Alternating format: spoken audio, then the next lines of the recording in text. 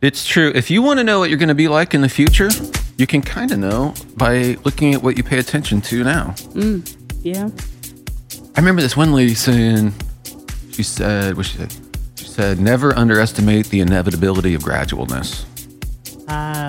Never underestimate the inevitability of gradualness. It's like your daily routines are leading somewhere. It's like water over a rock. That's how I feel about working out. Gradually you're going to get there. Yeah, that's exactly right. It's inevitable if you just keep going. Yes. But we're all becoming something. And the gradual thing matters a lot.